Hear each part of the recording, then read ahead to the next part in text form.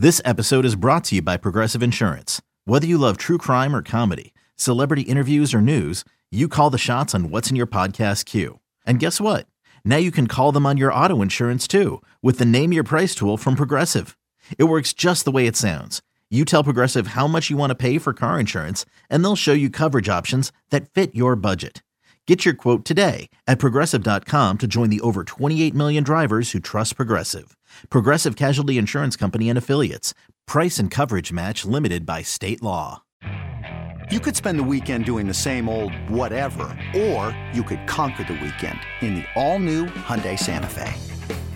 Visit HyundaiUSA.com for more details. Hyundai, there's joy in every journey. Swinging a drive, right field and deep. Back goes Aquino. It's got a chance. Gone.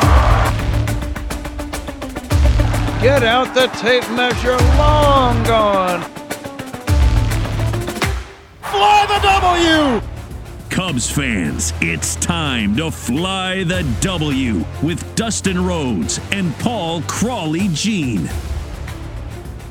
Welcome to another edition of Fly the W670 podcast. My name is Dustin Rhodes. I am the executive producer of the Mully and Haw Show on 670 The Score, also the official radio home of the Chicago Cubs. And as always, I am joined by my buddy Crowley. Crowley, good morning. How are you?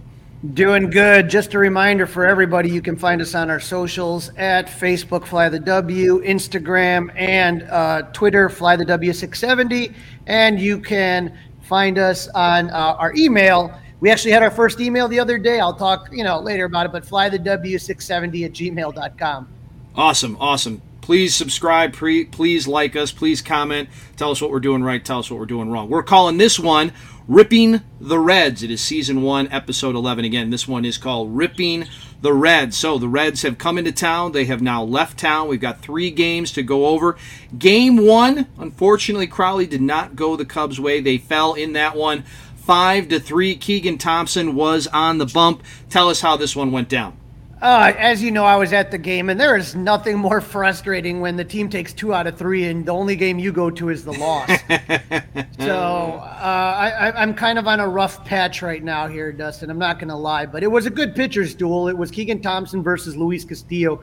Keep in mind, the market, and we talked about this with Kyle Hendricks, the market for starting pitching in the trade deadline, a lot of people are looking around, and there's not a lot. And one name that pops up a lot, the Reds did a bigger dump than the Cubs did this last offseason. Luis Castillo is their pitcher. We had a really good old-fashioned pitcher's duel. Keegan did great, even though the numbers are going to look a little bit off, and I'm going to explain why. Keegan went 6.1 innings pitched, 8 hits, 4 runs, no walks, 8 Ks. Luis Castillo, through 6 innings, gave up 5 hits, 3 walks, 11 Ks, no runs. Luis Castillo, though, he threw a career-high 123 pitches and struck out a season-high 11 batters over 6 scoreless innings. I'm watching the dugout waiting for David Bell to pop up, and they're leaving this guy in. I'm like, I don't know. I mean, if this guy's your trade bait, 123 pitches is kind of not very common anymore. Yeah, that seemed asinine, Crowley. I was thinking the same thing. If this is the guy, he had shown what he could do. He had shown what he could do at the 80 pitch mark, at the 90 pitch mark. And 90 so far has seemed like the magic number, right? 90 pitches is the number unless somebody's got something really special cooking out there on the hill. That's the number where the manager, the pitching coach jump out of the dugout, have a little, slow it down, make sure the bullpen can get ready, and then on 2 more pitches, the manager comes out and we make the move. So I was shocked by 123, and not that I care that much about the Reds, but it is something that I am curious to see how Castillo responds in his next start after the 123 pitches.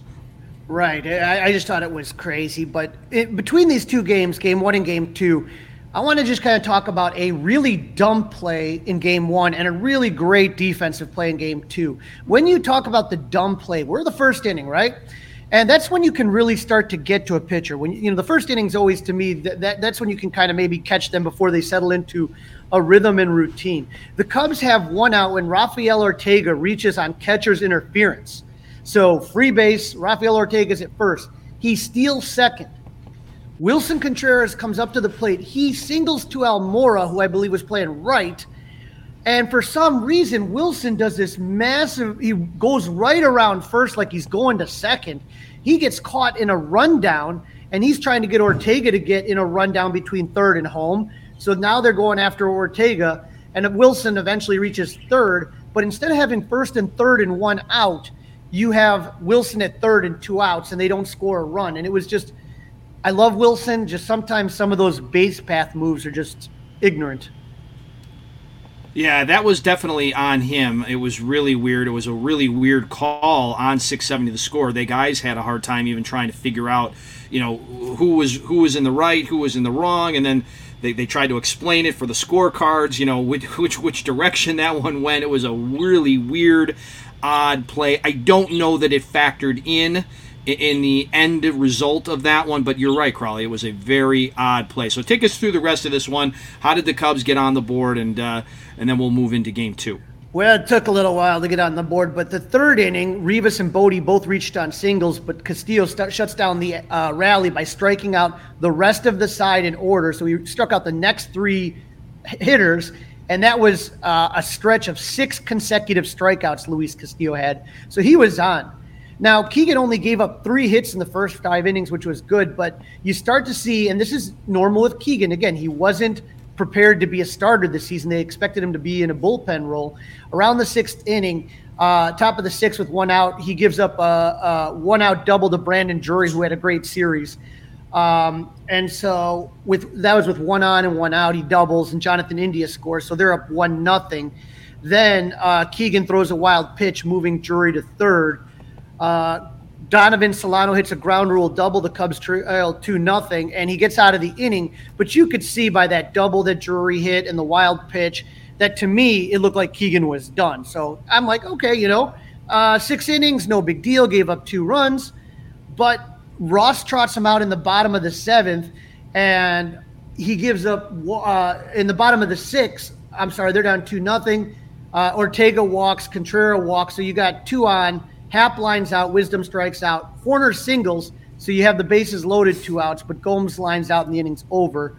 So this takes us to the top of the 7th, where I thought Keegan was not going to come out, but he does. He gets 1 out from Max Schrock flying out, but then gave up singles to Almora and Nick Senzel.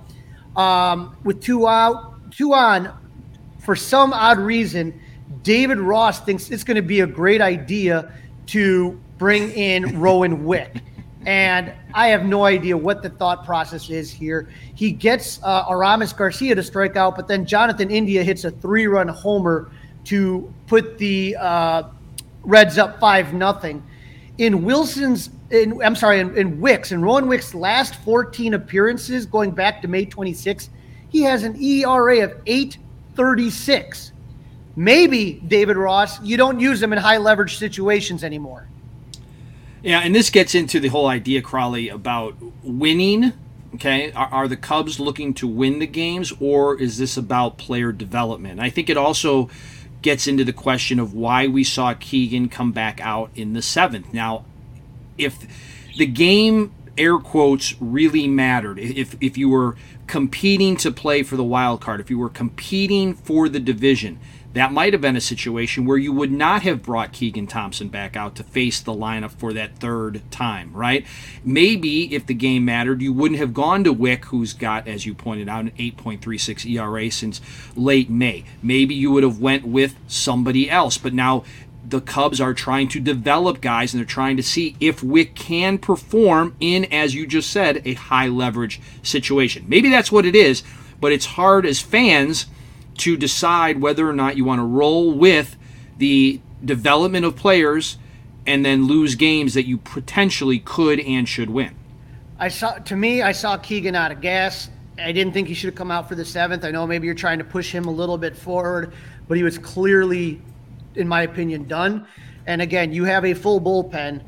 Rowan Wick is not the guy to call. Now give him a couple low leverage starts, and if he works his way back into the circle of David Ross trust, yeah, then you can put him back out there. But this is ridiculous. Yeah, I agree with you, but you can see where I'm saying, right? It's a player development versus wins and loss type of situation, I think. I can see it as far as Keegan, seeing if you can get a little bit more and keep pushing and stretching him out. That I get. I don't get Wick when he's been struggling absolutely just unreal lately. And trust me, he comes back in this series. So we'll talk a little bit more about him. But in the bottom of the 7th, Joel Kuhnel replaces Castillo. The Cubs are ecstatic. Rivas stingles. Bodie's hit by a pitch. Morel doubles. Rivas scores, and Bodie goes to third. So the Cubs trail 5-1. Ortega grounds out, but Bodie scores. So that makes it 5-2. And then Contreras singles, and now the Cubs are only down 5-3. So you're in striking distance, and that was, I guess, was my whole point. Is they came back, and if it wasn't for that 3-run home run, now you have the lead. But it is what it is. But by keeping Keegan into that 7th, it changed a 6-inning pitch, 2 earned run night into a 6-inning pitched 6.1 inning pitch, 4 earned run night. So those 2 runs that he put him on, he got charged on that India home run. The good news, though, is that more bad news for you here. Happ and Wisdom, there were 4 and 5 hitters, went 0 for 9 with 5 Ks and 8 left on base. I don't know that the Ian Happ for the All-Star Game T-shirts by Obvious Shirts is going to work after that game. That left a little bit of a mark for me. That one hurt. But Nico, we'll talk more about him. He went 3 for 4, and he's just looking really good. He is having a great season, Crowley. I like him a lot, but we had a good debate on the Mully and Haw show earlier this week and talked about the fact, is Nico's role with the next great Cubs team, even next good Cubs team, as the shortstop, or is he a second baseman? Something that we should probably talk about later on. Maybe not today, but maybe we tease that, let that hang. Maybe our subscribers and listeners want to get involved via email or social media on that one. Where would you want to see Nico Horner moving forward? And have you already forgotten about Nick Madrigal? Who? Who? Yeah.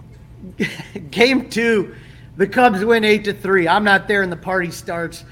Justin Steele, the Cubs' young ace, and Hunter Green, who is in the you can see with the guys at the Reds throughout Game 2 and Game 3, they're kind of in the same boat with the Cubs. They got some really good-looking young pitching.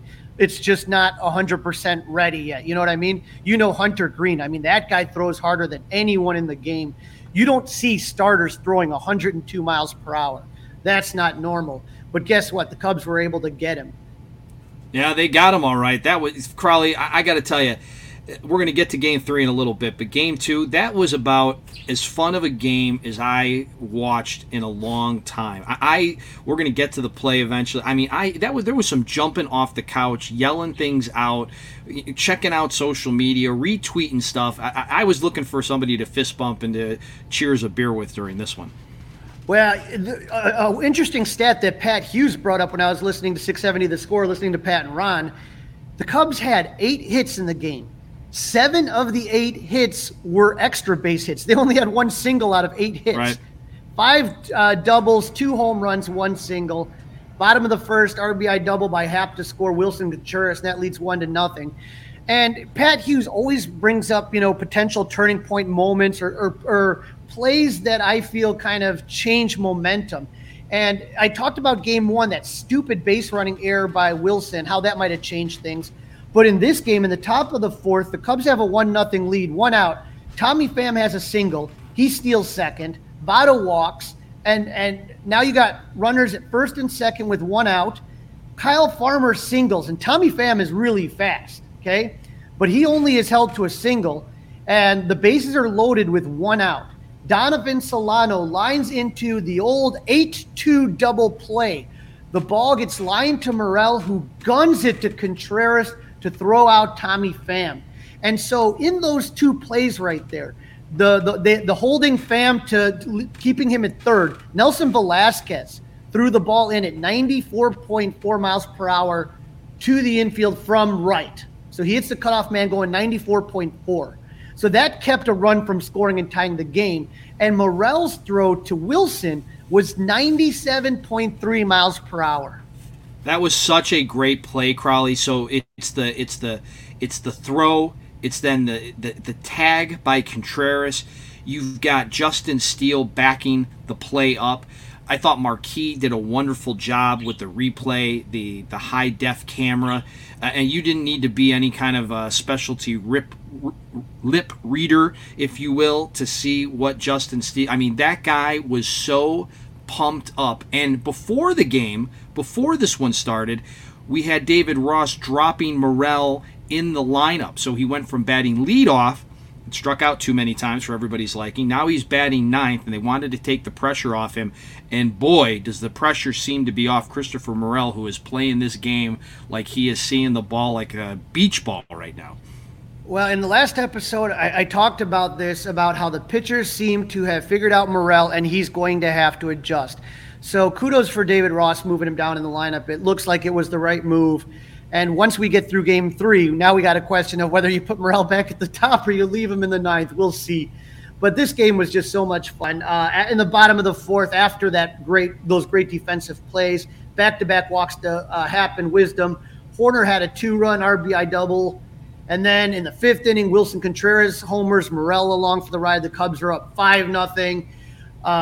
And so you're sitting here in the top of the 6th. Again, Justin Steele, who you didn't know if he was going to start. And these are when you see Steele and Keegan get tired, right around the 6th, 7th inning.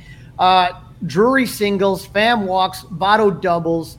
So that scores Drury, and the Cubs are up 5-1. And you got runners at second and third, no outs. Okay? You get a single here, it's a 5-3. It's a different ball game. Hats off to Scott Effross, who comes into the game, no outs, runners at second and third, and he puts out the fire. Kyle Farmer lines out to Bodie. Donovan Solano strikes out swinging. And our old friend Albert Almora grounds out. And so the Cubs, like I said, keep that 5-1 lead. Bottom of the 6th inning, Morel homers. The Cubs lead 7-1. Game over pretty much. They win 8-3 final.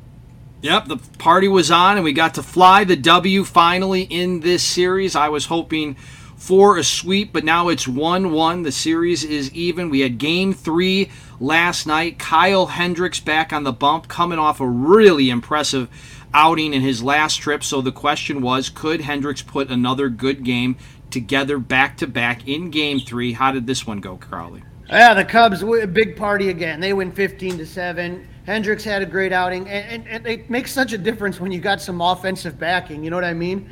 But we were facing Graham Ashcroft, who is another young stud pitcher that Cincinnati has. Again, they're going to have these type of games. But Hendricks went 6 innings pitched, gave up 6 hits, 2 runs, 1 walk, 7 Ks. Joey Votto continues to own him. He had a solo home run. The Cubs' offense was the story here, though. They scored in every inning except the 4th and the 5th.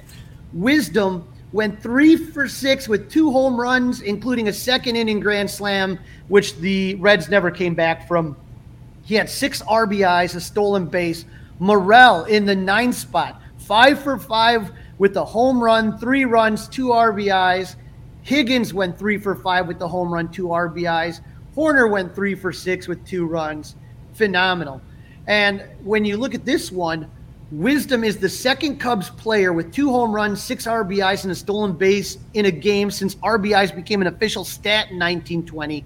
The only other Cub to ever do it was Andre Dawson, June 2nd, 1987 versus the Astros in his MVP year. That's a great stat right there. That is unbelievable. It truly was. And then Morel's, like you talked about earlier, he gets dropped to the 9th spot after the first game of the series. He was still batting leadoff. So this was the first time since May 24th he hadn't bat leadoff. And he, like you said, the Ks were an issue. They were figuring him out. They're giving a steady diet of off-speed pitches. He had 32 Ks in his previous 69 appearances in the leadoff spot. In the last 2 games in the 9th spot of the order, he went 7 for 9 with 4 singles, 2 doubles, and 2 home runs. Crowley, I want to answer the question you put out there. I would leave him right where he is for right now. Leave him right where he is. Let Ortega bat leadoff. Let Morel settle in again. I'd leave him right there. Yeah, I'm kind of leaning that way too. Just as long as you got the hot hand, just let it ride if he seems comfortable there. But on a scary note in the game, you had Nico and Bodie. It was a shift on Votto. And the ball kind of came in between them, and they collided, and it looked like Bodie took the brunt of it, and it looked like his shoulder was bothering him, that same shoulder that had him out for so long. And so he was pulled out of the game precautionary. He finished the inning, but it's something to kind of keep a look at. Andrelton Simmons would be obviously Jonathan VR has been DFA'd, but we'll see what happens there, and we'll see if it's hard to put Morel in second base when you see him throwing the ball 97 mile per hour to the catcher. But as I mentioned, Rowan Wick in the last 15 games, 0 wins, 1 loss, a 9 ERA, 15 inning pitch, 25 hits, 15 earned runs, 7 walks, and 13 Ks. You cannot keep this guy in here except for very low leverage situations. Yeah, that's not good. That's officially those stats, Crowley. That's officially means not good. And he was in game 3 at garbage time and still got hit like a piñata, so no good. No good at all. Earlier we joked around. I mentioned the name Nick Madrigal, and you said who? Somebody else's name who we haven't heard a lot about, but we're going to start talking about quite frequently, Seiya Suzuki. So he was out on the farm in Iowa. What kind of a night did he have for the Iowa Cubs? Not a bad night for Seiya Suzuki. He went 2 for 2 with an RBI single and a home run. So hopefully, he puts in a ton of work. The guy really works hard, and hopefully he'll be back to Chicago sooner rather than later. But seeing him on the field, facing pitchers, and again, AAA pitchers, but pitchers nonetheless, it was a great sign. And to see him right away just jump back into it was something. He's got to be eligible, right? He could come back to the Cubs at any moment, correct? Absolutely, yeah. He's the all right. Any thought that as we head into the weekend, the Red Sox are in town, any chance Seiya's in right field, batting third or fourth for the Cubs? You might see him in game 3, I would think. That's definitely a possibility. That's something to keep an eye on. Just another reason to check in with us next week when we are wrapping up the Red Sox series. With threats to our nation waiting around every corner, adaptability is more important than ever. When conditions change without notice, quick strategic thinking is crucial. And with obstacles consistently impending, determination is essential in overcoming them. It's this willingness, decisiveness, and resilience that sets Marines apart. With our fighting spirit, we don't just fight battles, we win them. Marines are the constant our nation counts on to fight the unknown. And through adaptable problem solving, we do just that. Learn more at marines.com. Mother's Day is around the corner. Find the perfect gift for the mom in your life with a stunning piece of jewelry from Blue Nile. From timeless pearls to dazzling gemstones, Blue Nile has something she'll adore. Need it fast? Most items can ship overnight. Plus, enjoy guaranteed free shipping and returns. Don't miss our special Mother's Day deals. Save big on the season's most beautiful trends. For a limited time, get up to 50% off by going to BlueNile.com. That's BlueNile.com. You're listening to the Fly the W670 podcast, Odyssey Sports, and we are going to talk to Paul Sully Sullivan, great MLB Bigfoot for the Chicago Tribune, long-time guy. Sully talking all things Cubs, Wrigley Field, the bleacher bums. Let's listen to him. Our next guest on Fly the W, one of my longtime favorite reads. We have Paul Sullivan from In the Wake of the News with the Chicago Tribune. How you doing, Paul? Good. How are you, Crawley?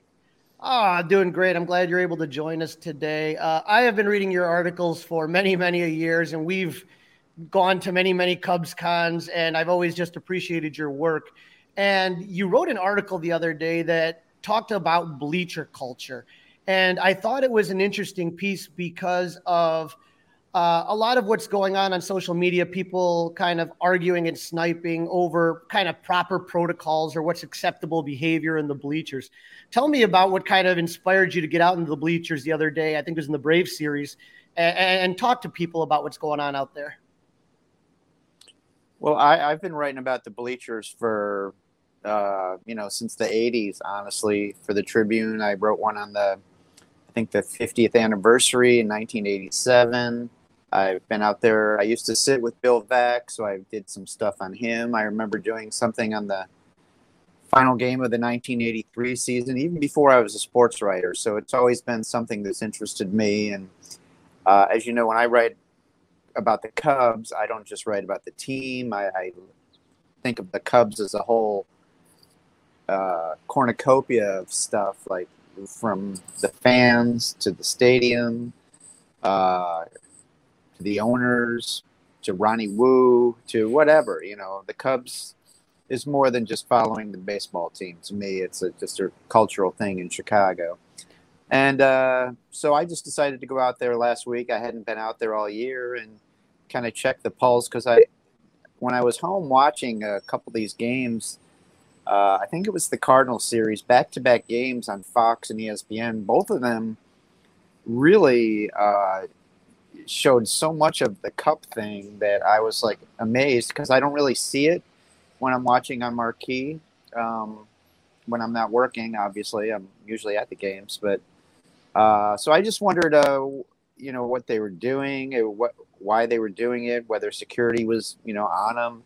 And then I talked to some people, and just turned into a whole kind of like a generational look at how every generation comes in and does their own thing, and the older bleacherites, either reject them or try and get along with them. And it's just an ongoing thing for that I've seen since the late 80s, or probably early 80s, really. And so when you talk about the Cup snakes, that's kind of the big one. And it started, like you said in your article, about 4 or 5 years ago. And at first, security was absolutely grabbing them and absolutely not putting them down right away. And then shortly after, it was kind of decided, okay, as long as you don't cross sections, that's fine. And there was one instance, I think it was last season, where the bleacher cups, the snake, fell onto the field and stopped the play. And so it's interesting. That's no good. It's interesting in this regard, like you were talking about. I think it was a quote you had of Bill Veeck, who said, "This is a place where generations can get along." And I'm not a bleacher bum by any stretch. I sit in the bowl. But if you could see the shirt I'm wearing right here for the podcast listeners, Joe Obvious made this one, "No Wave at Wrigley." And when I was growing up, and I did go to the bleachers a lot more back, actually, when I was younger, before I had season tickets, it was this, the 3 rules. There's no ties at Wrigley, no wave at Wrigley, and you throw the opposing home run ball back. And to me, that's kind of what makes Wrigley special, is you honor and respect the traditions of those that came before you, And I feel like, for me, when you talk about the wave or you talk about the Cup snakes, you're not paying attention to the game. Like a friend of mine who's a bleacher bum, Bleacher Jeff, always says, "Hey, look, if the score's 20-1, well, yeah, Cup snake away. But if it's a close game, cheer, be involved in that in the game and what's going on." Well, yeah, I agree. If the game's out of hand and, you're bored and you want to collect some cups, Godspeed. I didn't really realize until I went out there that I thought people just didn't like it because it's, idiots not watching the game. But it was brought up to me that, the cups inevitably fall apart, the cup snakes, and there's still beer wash in those, and it goes all over people. And that would be really disgusting to spend the rest of your day in someone else's beer wash. I wouldn't like that too much, but I do think that. No, go ahead. Not only that, I don't want to be sitting holding somebody's cup while I'm watching the game. Yeah, well, I mean, those people volunteer, right? I mean, you don't have to hold the cup, do you? I don't know how that works. It's usually people that are holding the cups they're in on it. It's just the innocent bystanders. And as I pointed out in the story, I was once ejected from Wrigley as a fan. And we had these little spray bottles, plant spray stuff, and we were it was 100 degrees. We were spraying each other, just little sprinkles of water, and somebody got a sprinkle of water on them, complained about me, and they kicked me out. And I'm like, "Are you kidding me?" And it took me down to a station. It was a whole thing. So, I guess, it's always something at Wrigley Field, but cup snakes to me are kind of a funny thing, but a lot of people out there really don't like them.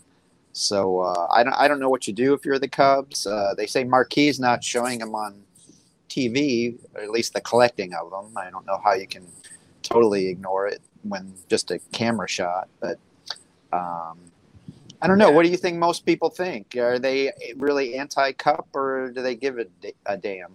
I'm gonna tell you, I get yelled at because there has been some video of me stopping waves. I've literally said, "Nope, there's no wave." I've shut down waves whenever they come in my section, and people. Well, the wave is different, right? Don't you think?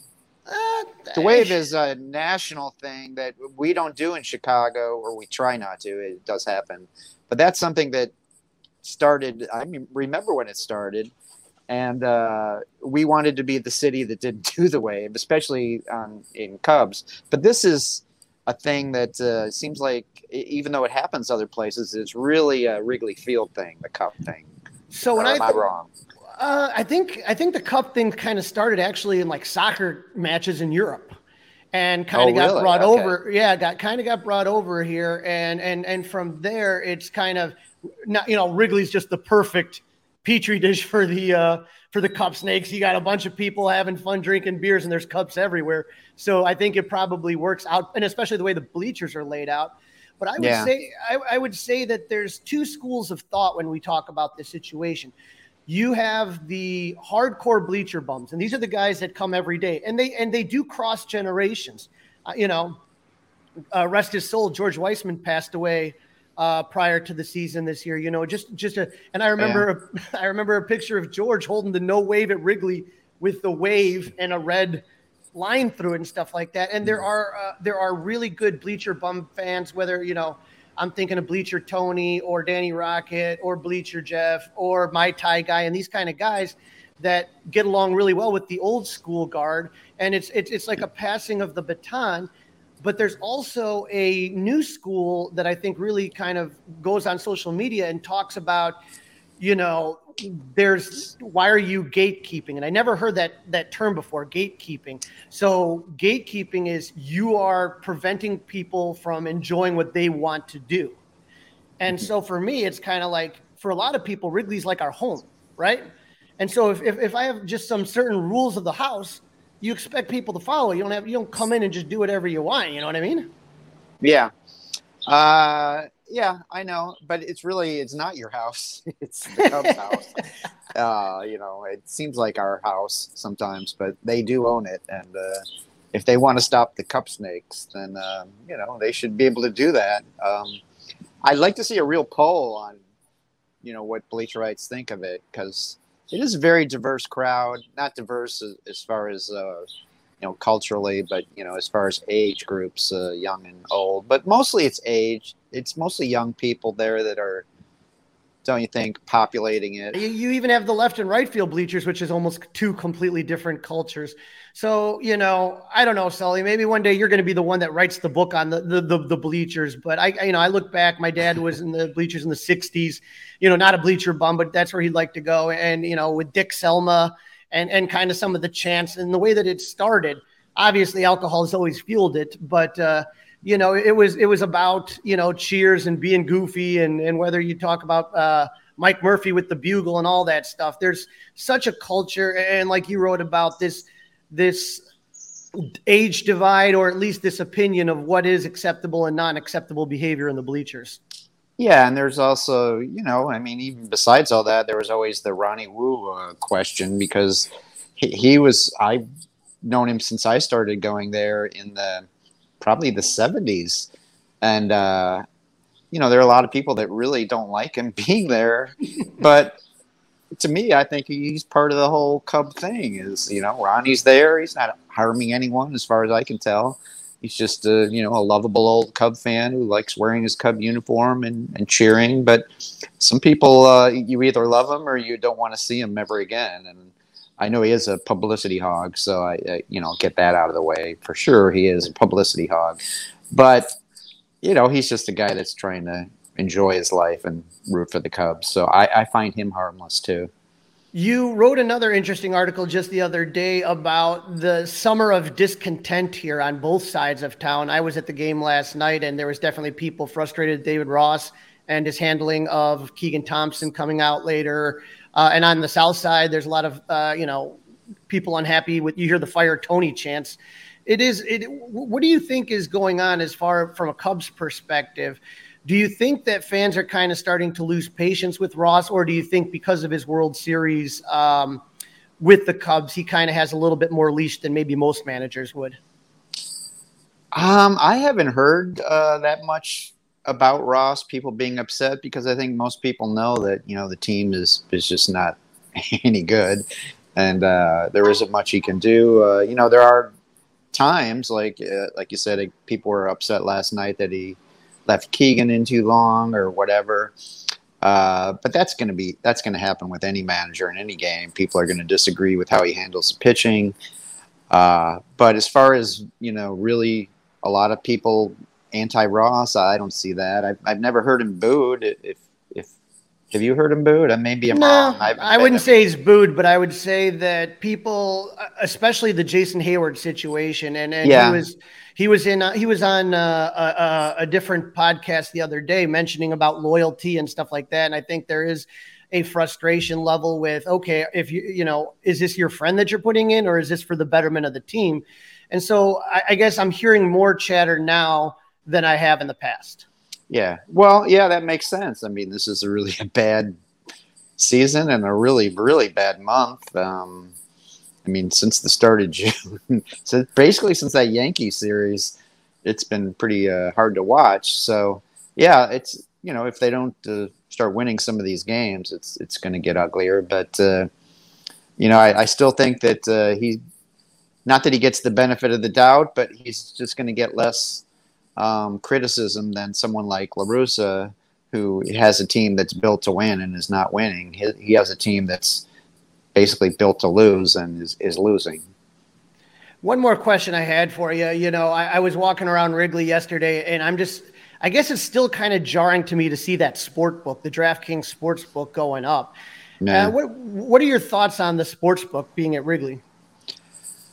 Well, it was probably inevitable that it was going to happen. Just another giant revenue producer for the Cubs, renting out this building, this space, and renting it out to them. I've been inside, and it is just huge. It's amazing to see that they had that much space available there. You kind of forget that this is right behind the visiting clubhouse area. So. It's interesting. I thought originally that people would be able to go in during games and bet, and that's not the case, which I think is kind of weird and counterproductive to the success of it. Because, why have a sports book in a sports stadium if you can't go in there during a game and make a bet? That just seems weird.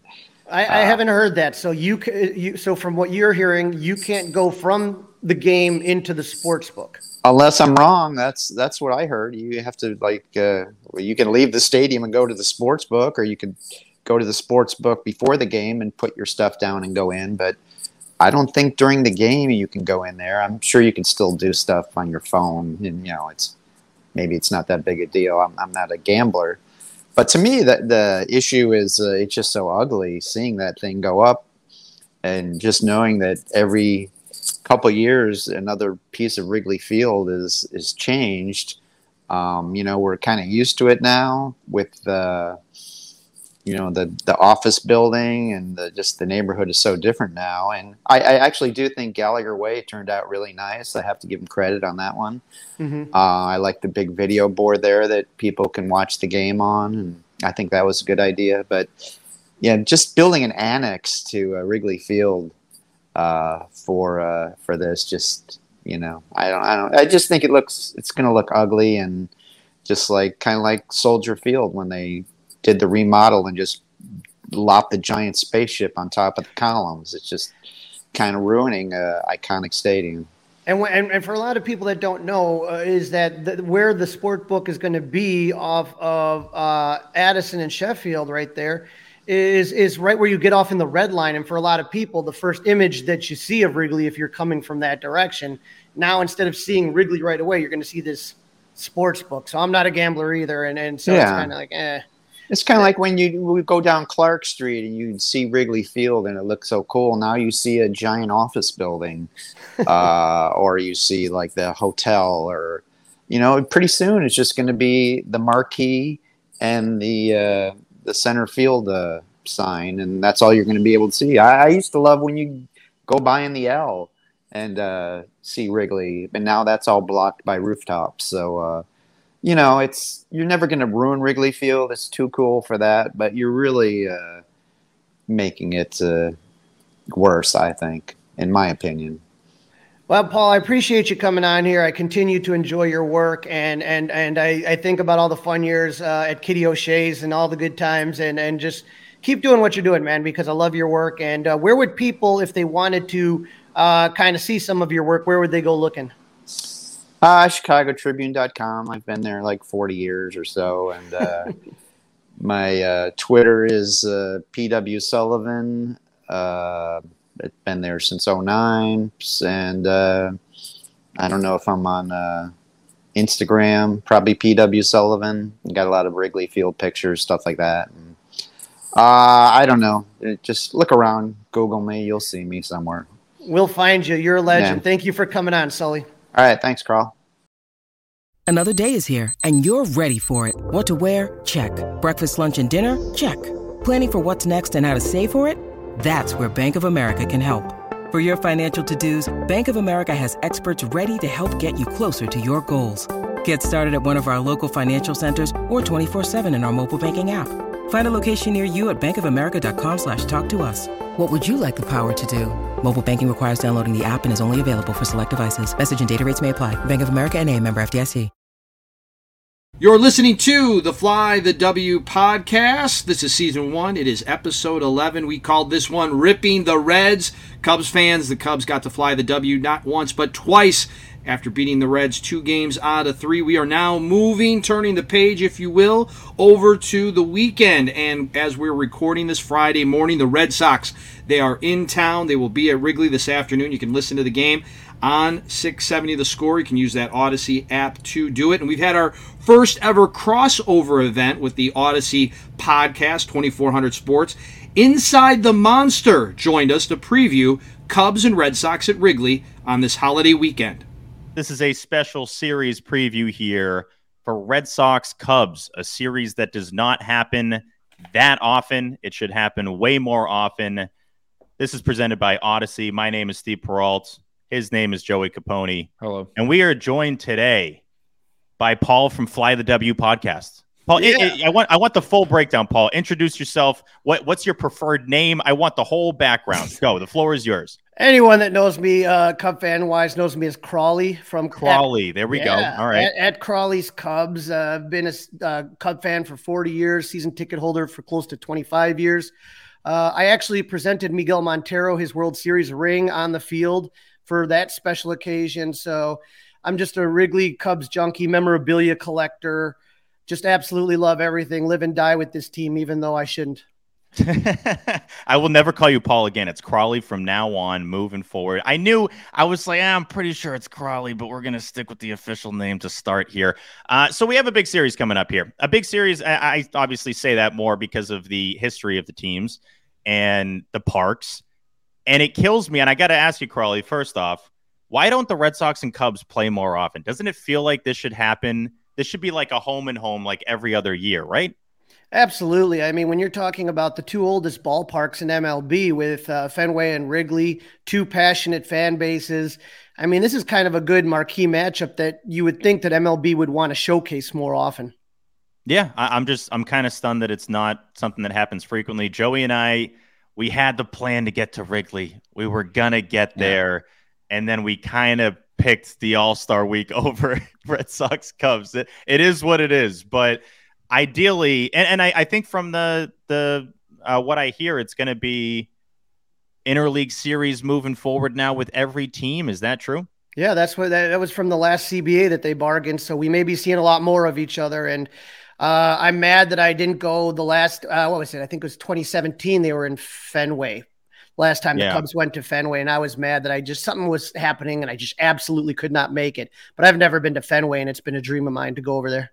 I went to that series and saw Arrieta bring a no-hitter into the 8th inning. And I'm like, as that's going on, I'm like, do I want this? I've always wanted to see a no-hitter, but you don't want to see your team get no-hit. I remember going to Wrigley for the first time in 2005 and almost saw Carlos Zambrano throw a no-hitter. And I'm like, I don't know what it is with the Cubs, but you guys are always flirting with no-nos over there. Have you ever come close to seeing a no-no? Or Yeah, one time I was really close. It was probably one of the most amazing non-postseason games I went to. I want to say it was 2010, and the Chicago Blackhawks just won their first Stanley Cup when they went on that run. And it was a really cool moment because they came out from under the bleachers with the cup, and it was Cubs versus White Sox, which is the crosstown team that we face often. And everybody was on, all the teams, they took a big picture with the cup on the pitcher's mound. And then the next thing you know, it was almost a dual no-hitter. It was Gavin Floyd, I want to say, and it was Ted Lilly for the Cubs. And the Cubs got a run and a hit, their first hit, and they got a run in the 7th inning. And so that ended their no-hitter in the 7th, and ours went into the top of the 9th. And former Cub Juan Pierre had a single. So that was it. So I almost went, I had tickets and I couldn't make it. It was a no-hitter that Carlos Zambrano threw here in Milwaukee, which was a home game for Houston. They had a huge hurricane and they were waited last minute and then they moved it. I mean, all the poor, Astros were so tired. They were waiting all night and had to fly and couldn't lift a bat, and we took advantage. So, hey, what are you going to do? How do we feel, Joey? I don't know if we've talked about this before on the podcast. How do we feel about the combined no-nos? I know, the Yankees getting a combined no-hitter thrown against them, I'm like, all right, it's perfectly fine. It's a normal no-no. That counts. Any other team, I'm like, I don't know if it really does much for me. No, I guess it's cool enough, but I mean, there's no one guy to celebrate. There's just no hero of the night, which I think is kind of the whole point of a no-hitter, right? It's not the fact that you kept the other team from not getting a hit. It's the fact that one guy was able to do it, was able to go. Big part of it is that guy's on the graphic, and then it's like the team hugging him, and it's like, you made it the whole way without giving up any hits. But if I was in person, I mean, technically I saw the Red Sox get no hit this year in Tampa. It was 9 innings. They had no hits, and then it went to extras because it was 0-0. That was one of the weirdest baseball things I think I've ever seen. But anyway, no more no-hitter talk. We're going to talk Red Sox Cubs. This series coming up here. And Crawley, we're leaning on you for the Cubs updates. I kind of want just the state of Cubs fans right now. Just the vibes at Wrigley. Understandable, you guys traded a lot of your studs from that World Series run last deadline. First off, how was that for you? I genuinely want to know from a Cubs fan standpoint, how was that seeing Rizzo and KB and those guys get dealt? Obviously, that was very painful. I was at the game before it all started. We call it Blue Friday. It was a massacre. It was within 24 hours. I think Rizzo was first, then Baez, and then Bryant. And we all knew that they were all coming up, that this was it. We figured they would extend one of the three. And so there was just always a debate. Who we keep? We're going to keep Javi. We're going to keep Rizzo. We're going to keep Bryant. Who do we want? And then in the end, it turned out we got none of them. So we traded, I think there was 8 trades in the 2 weeks up to the trade deadline, pretty much gutted the team. The returns were very good. And obviously nobody wants to hear that. Nobody wants to hear about lottery tickets and prospects and all that stuff. But the Cubs farm system needed an infusion of talent. They have it. Whether that pans out, I don't know. I mean, obviously we still love Rizzo, caught the final out. He was there during the dark period, during the rebuild, and caught the final out in the World Series. So he's not only that, he's a great guy, just a great guy. He does a lot for the community. We have Lurie's Children's Hospital, so he would visit cancer patients without the fanfare, didn't have all the camera. He would just go all the time, just kind of on his own.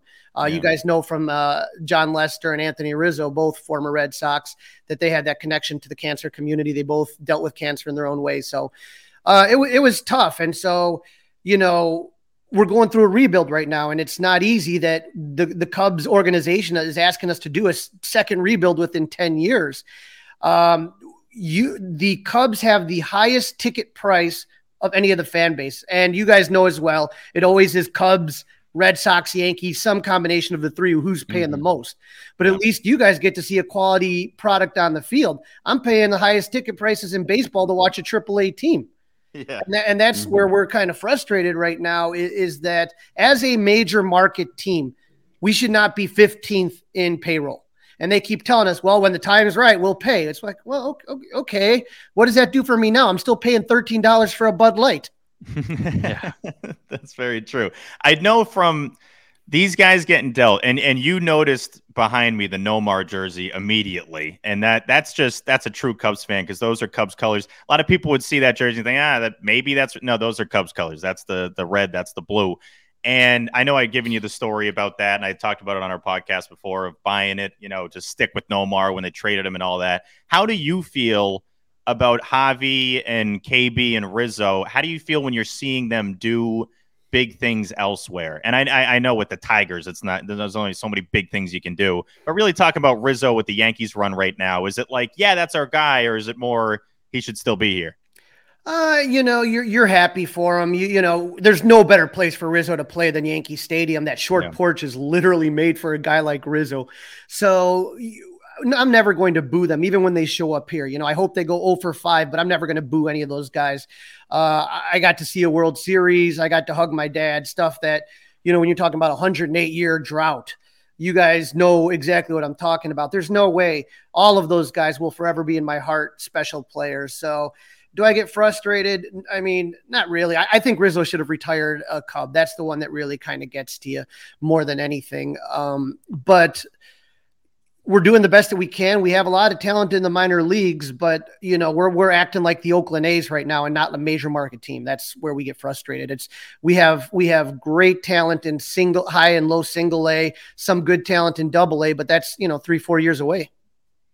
Yeah, that part of it's just not fun as a fan. And I think for Sox fans, we don't really go through that much. We have some bad seasons, but they're never really full rebuilds because by the next year they probably paid for somebody to come here, a big free agent. So it rarely happens that it's a long-term rebuild.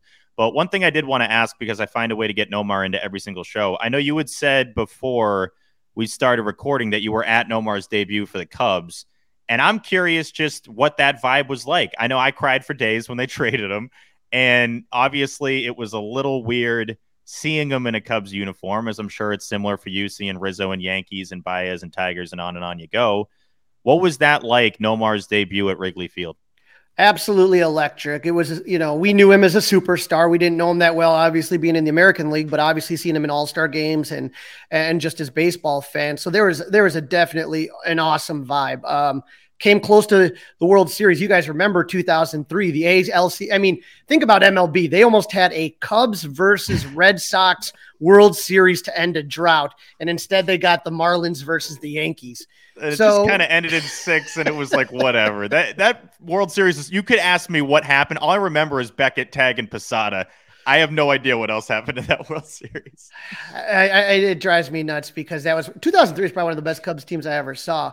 But 2004 we had a lot of injuries and we still felt like we were competitive. And then we got Nomar in the trade and we were like, oh, this is great, And so I was there his debut and all the Chicago fans, we all pretended to have fake Boston. Nomar, we're yelling and just how it traditionally was for the Cubs. We got a guy that was kind of past his prime and never really did much. There's a long list of Fred McGriffs and Nomar Garciaparras and those type of guys that we get when they're pretty much tapped out. Yeah, that part of it's always tough. I mean, Nomar with the Cubs, so he gets dealt to you guys in 2004. He hits 297 in 43 games, so not terrible. All right. 283 in 2005. But yeah, I mean, he had kind of a resurgence with the Dodgers. I remember he had an all-star year in 2006 after he goes to LA. So that I get it from your perspective of like, we thought we're getting a star, and then it's a guy that can be banged up and was sadly on the tail end of his productive years. He tore a groin and that really affected him, obviously. So we just didn't, the most we really kind of got out of Nomar was we had Mia Hamm sing the seventh inning stretch a couple times. That's a big win right there. Hey, and it sold jerseys. They're still killing it. Yeah, I know. Sure, ownership was happy about that. Yeah, you see the fans still come. I still see a couple Nomar jerseys every now and then. Yeah, the Nomar jersey, seeing that at the park is always exciting for me. So I was going to say this is now normally when we do the pitching matchups, but I'm looking at the Cubs and you got a bunch of TBDs. You think I didn't do my homework, Steve? All right, so yeah, let me do it like we normally do it here. So as always, it is now time for the pitching matchups, and for that we toss it over to Joey Capone. Am I doing the full pitching preview? No, I don't have everything ready. You told me I wasn't. All right, Crawley. Here, let me fill you in here. Failure there. Basically, we do Sox guys. Yeah, we do a pitching preview every series preview that we do, right? Yeah, and people love it. People DM us. They're emailing me. People are texting me. John saying, Henry's like, this is the greatest segment of all time. Yeah, I get DMs and say this segment saved my life, and I believe those people when they say it. But Steve told me, hey, we're just kind of going to go casual. Don't really deep dive into stats, and then tosses it to me to do this preview. So. We're not deep shooting diving, from the hip. We're not deep diving. Deep diving. All right. Well, so these names might be wrong. This is judging off how the rotation has gone for the Cubs. Okay, so unless there's a major change that I'm not aware of, This is the expected but unannounced starters. Game 1 is going to be Rich Hill versus Adrian Sampson. So Hill, to fill you in, Crawley, Hill has actually had a pretty solid June. He did struggle a little bit in May. Made 5 starts in June and leaves with a 3.0 ERA, 26 strikeouts in 27 innings pitched. Tell me about Adrian Sampson. Adrian Sampson is an interesting one. Just to kind of give you guys some background on the Cubs season, we had a plan, and of course it didn't go according to plan. We signed Marcus Stroman in the offseason, and so Kyle Hendricks has been our kind of steady ace, you would say, and then we signed 3 guys to be in the rotation, and that was Marcus Stroman, Wade Miley, and Drew Smyly. And pretty much all of those guys, other than Kyle Hendricks, have been injured. So when we talk about Wade Miley, he's made 4 starts. Stroman's made 9 starts, and Drew Smyly's only made 9 starts. We have a bunch of young studs, and they were supposed to be battling for that 5th starter spot. And that's where you get Justin Steele and Keegan Thompson. And there's another guy, Edward Alzolay, who's been injured all season. So the plan was we had those 4 starters. One of the young guys was going to be the 5th starter, and then the other 2 were going to be those kind of piggyback guys that would do 2 to 3 innings. And with all these injuries, Keegan Thompson and Justin Steele have been our best pitchers really this whole year, but they just have pitched in the Red Series that we're currently in right now. Adrian Sampson has looked really good. He's kind of got an interesting history. He was drafted by the Pirates, got traded to Seattle. He made his debut against Boston in 2016. And so he was relieving for an injured Wade Miley, go figure. And so he ends up kind of in this weird path, but he ends up in Chicago, and he's been doing pretty solid for the Cubs right now. His last start, he gave up 2 runs in 5 innings, but I was actually, when I was at the game, and he didn't pitch bad. It was just, he gave up 2 runs. It was a bloop double and a 37-mile-per-hour single that just flared out there where nobody was. They scored 2 runs. That was against the Cardinals. So he's been doing really well. And so hoping, he was riding the Iowa shuttle to AAA back and forth. And so the last 2 outings he had, one of them was a long relief, one of them was a start, looked really solid. So hoping for good things, but can't predict what's going to happen on this one. Right on. So game 2 of the series is Josh Winkowski versus Alec Mills. Winkowski had 3 starts in June, walks away with a 2.12 ERA in 17 innings pitched. I did look up a little bit of Alec Mills because it was a name that was not too familiar with. He's struggling, huh? His 4-seamers getting hit at a 313 clip, and his fastball tops out at 89 miles an hour. Oof. Yeah, the Cubs kind of do really well. They've cornered the market on guys that throw 90-mile-per-hour fastballs. So with Alec Mills, he actually threw a no-hitter against the Milwaukee Brewers. So that was a couple years back, but Alec Mills was a potential 5th starter for us this year. He ended up having a back injury, and then while he was coming back from that, he had a quad injury. So he hasn't had a lot of starts this season. He's a deceptive pitcher, and the Cubs like to use him as a Swiss Army knife. So sometimes he'll take a spot start. Sometimes he'll if a starter gets knocked out in the second, he'll give you 3-4 innings. So he gets used for a lot of different things. He's just not somebody that you want to be a consistent starter. He works best, like I said, in that Swiss Army role is what David Ross likes to use him in. Mm-hmm. And then game 3 of this series this one technically is a double TBD. Neither of these guys are officially announced, so these are a little bit of guesswork here. It's Connor Siebold and Keegan Thompson. So a showdown of aces here. Siebold spent most of this year in AAA, made 11 starts at 2.09 ERA down there. Just made his first major league start of the year in Toronto. He went 4 2/3 with 7 strikeouts and 7 earned runs and 3 home runs. Hey, but David Price said he was great. And David Price did text Alex Cora and say, this guy looks good, which honestly, we didn't talk about it, but that sounds sarcastic, doesn't it? Yeah. I mean, he missed some bats, but at the same time, it's like the guy gave up 7 runs and 9 hits, and it's like, okay, David, maybe save that text. Yeah, are you digging right now? Like, yeah, say, hey, nice job. That guy looks great. That guy looks great. Yeah, nice prospect you got there. But Keegan Thompson, who is this fella? Tell us about him. Well, Keegan is a really, he's been our most dependable and solid pitcher so far this year. Like I said, when he first started, when we had everybody for the most part, other than Wade Miley in the rotation, he would come in and take 3 or 4 innings, and he was absolutely lights out. And they basically asked him, hey, we need you to start because of the situation. So he wasn't stretched out. So started, 3 innings here, started going 4 innings. What you're going to see with Keegan is that, once he, last game he pitched, he did really well. He gave up 2 runs. I was at the game. It was on, Tuesday night versus Cincinnati. I just saw him pitch at Wrigley, and he looked really good. He gave up 2 runs in the 6th, but kind of, you could see he was throwing some wild pitches, kind of running out of gas. David Ross tried to extend him 1 more inning, and so he got charged with a couple runs, but we have an awful guy in the bullpen right now in Rowan Wick. I don't know why Ross called him in, and so 2 of the runs that he was charged with in his last start really was off a home run that Jonathan India hit. But he's a great pitcher. He has a reliever's mentality. He'll go at you with the fastball, and his secondary pitches are really kind of starting to come along.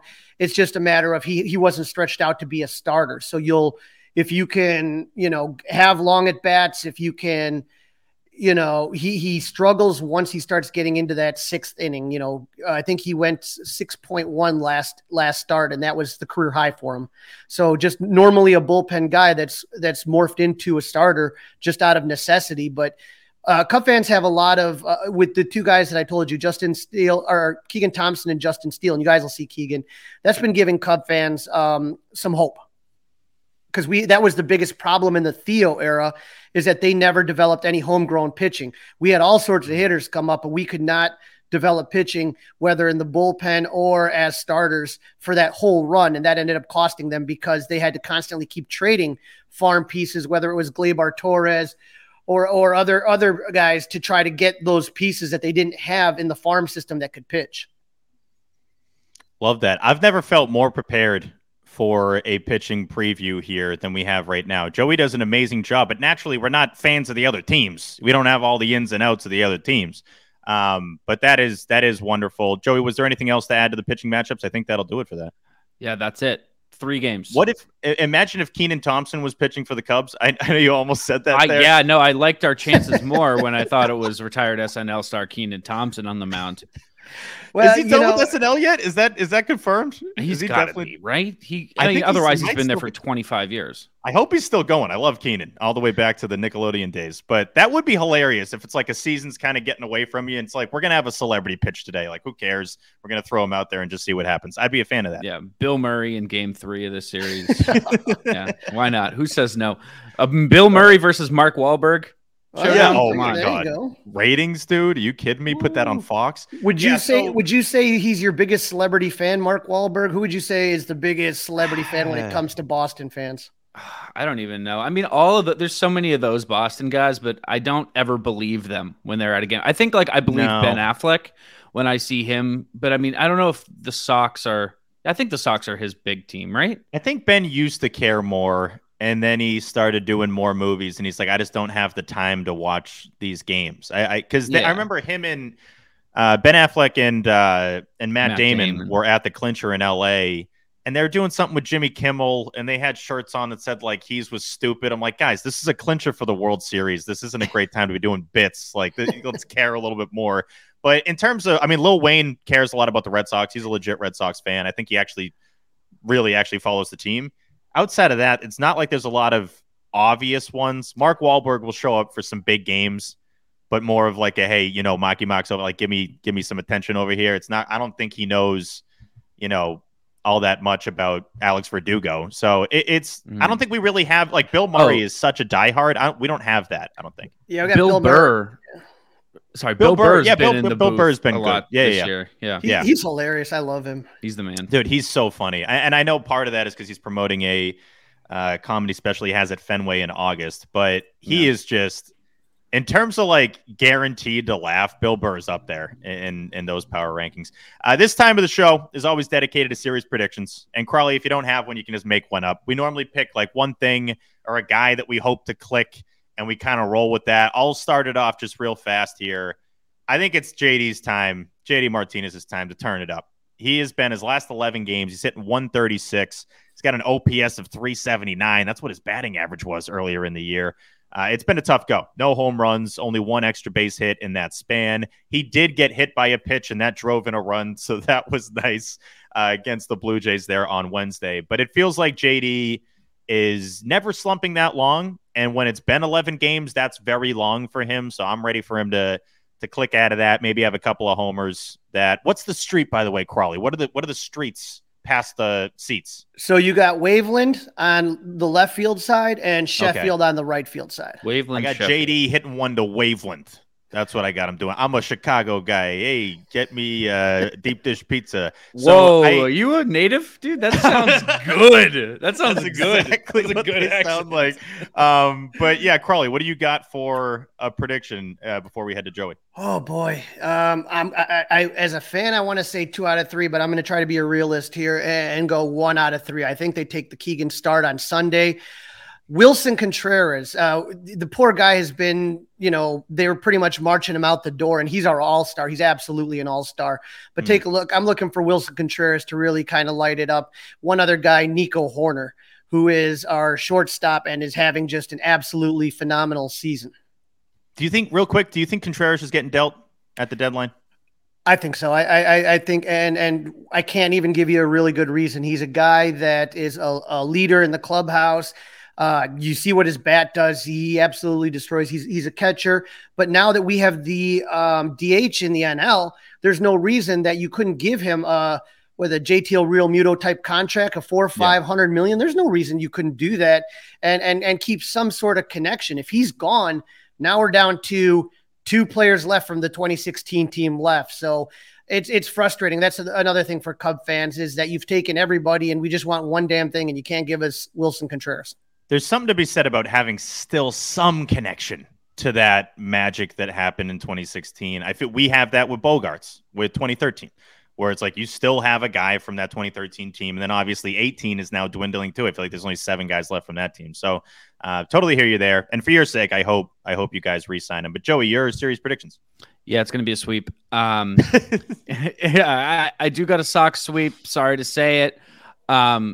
2 specific predictions, though. Verdugo is coming into the series with a 10-game hit streak. I think he leaves with a 13-game hit streak. Okay. And my other prediction is that Ian Happ hits a big double that maybe ties the game, and he looks like the most miserable any human has ever been while he does it. Has that guy ever smiled, Crowley? Yeah, you know what? He's an interesting character. He's very smart as far as marketing himself. And so he started something called The Compound, which is his podcast, started in 2020 when they were all kind of holed up together in Arizona with a couple other younger Cubs prospects. And so he does a ton of stuff, TV ads, and he has a coffee brand, Connect Roasters, that's kind of gotten big around here. He even does, so he does a lot. So he does smile. He's just got like this weird personality, but it's quirky, I guess. Quirky would be the way I would put it. Yeah, it's weird. Every highlight I see of him is he's in a big moment and he's on second, just like, like, yeah, whatever. Yeah, whatever. Don't look at me. I'm telling you right now, the one thing, like I said, Adrian Sampson to me is the wild card in the series. It's the difference, in my opinion, is a Cub going 1-3 and 2-3. This guy has really turned some heads his last couple outings. So that's like I said, I'm trying to be realist about here and just say I'd be happy with 1.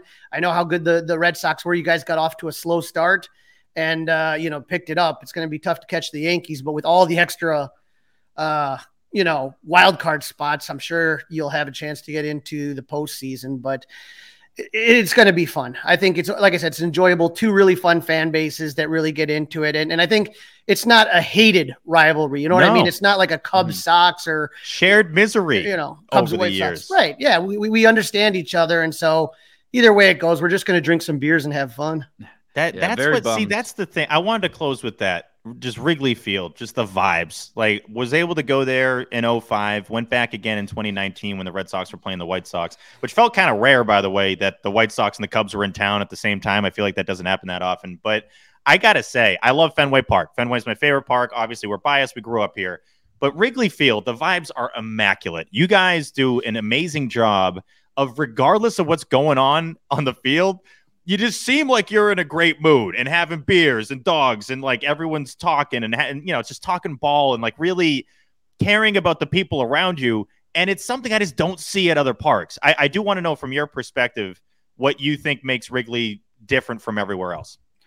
It is a ballpark situated in the middle of a residential neighborhood. Yeah. So it has that very neighborly vibe. And as Cub fans, I would say that winters in Chicago are just absolutely miserable. And there's really winter and then a bunch of and then all of a sudden it goes winter to summer. It almost seems like there's no more spring or fall.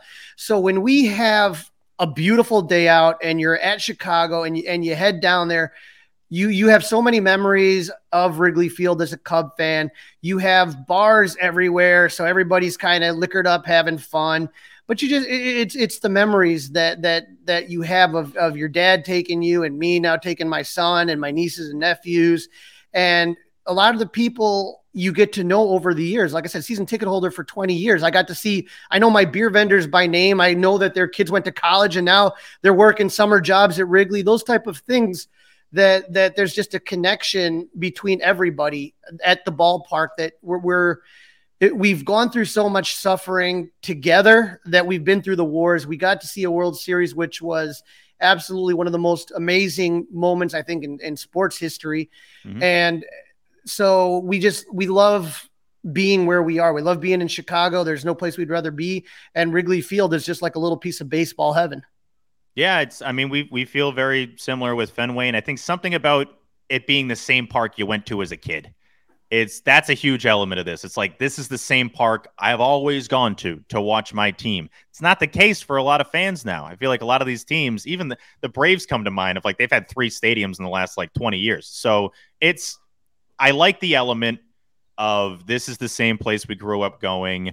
I love this section. We used to sit here. We used to sit there.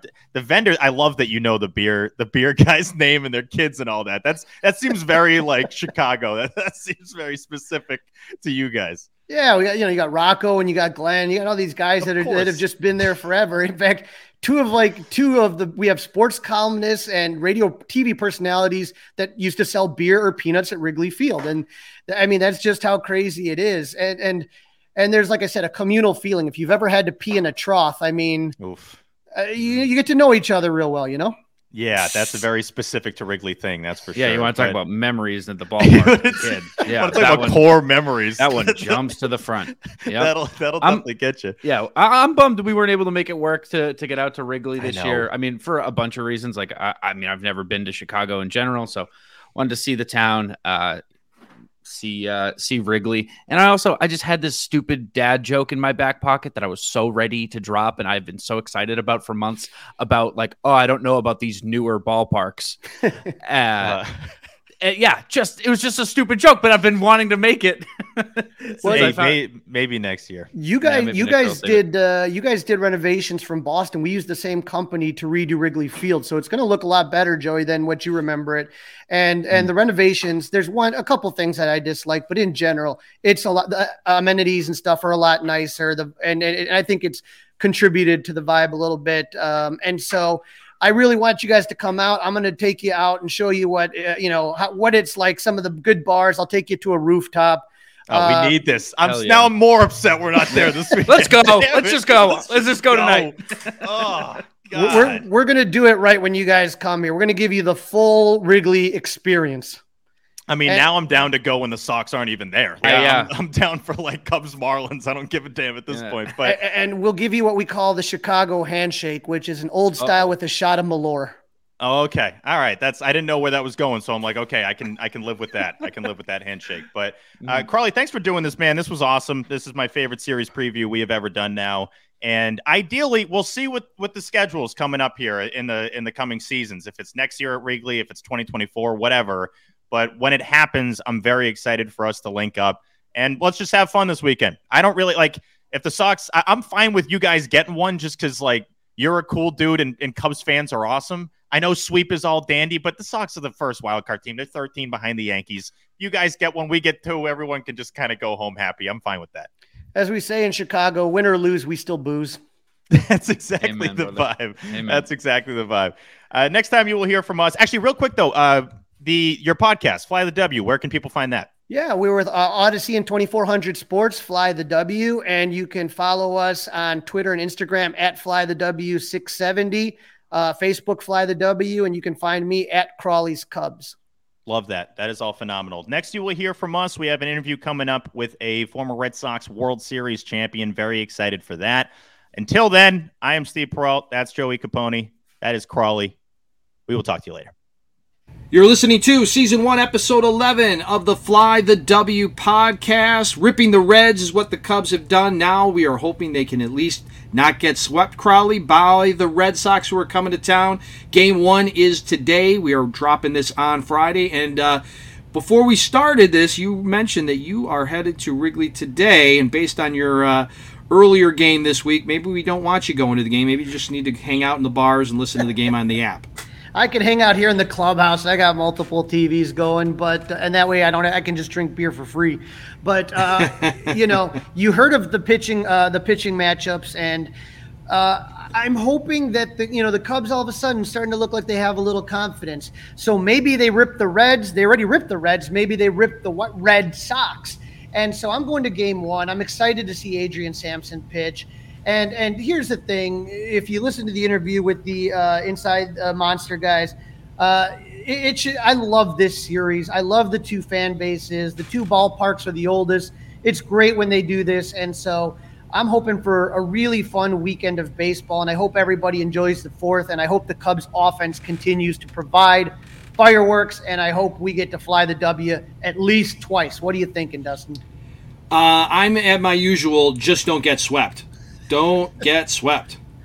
All right. Well, until next time, please make sure to follow us on our socials at Fly the W Facebook, Fly the W670 Instagram and Twitter, and email us with any thoughts, suggestions, or anything else at flythew670@gmail.com.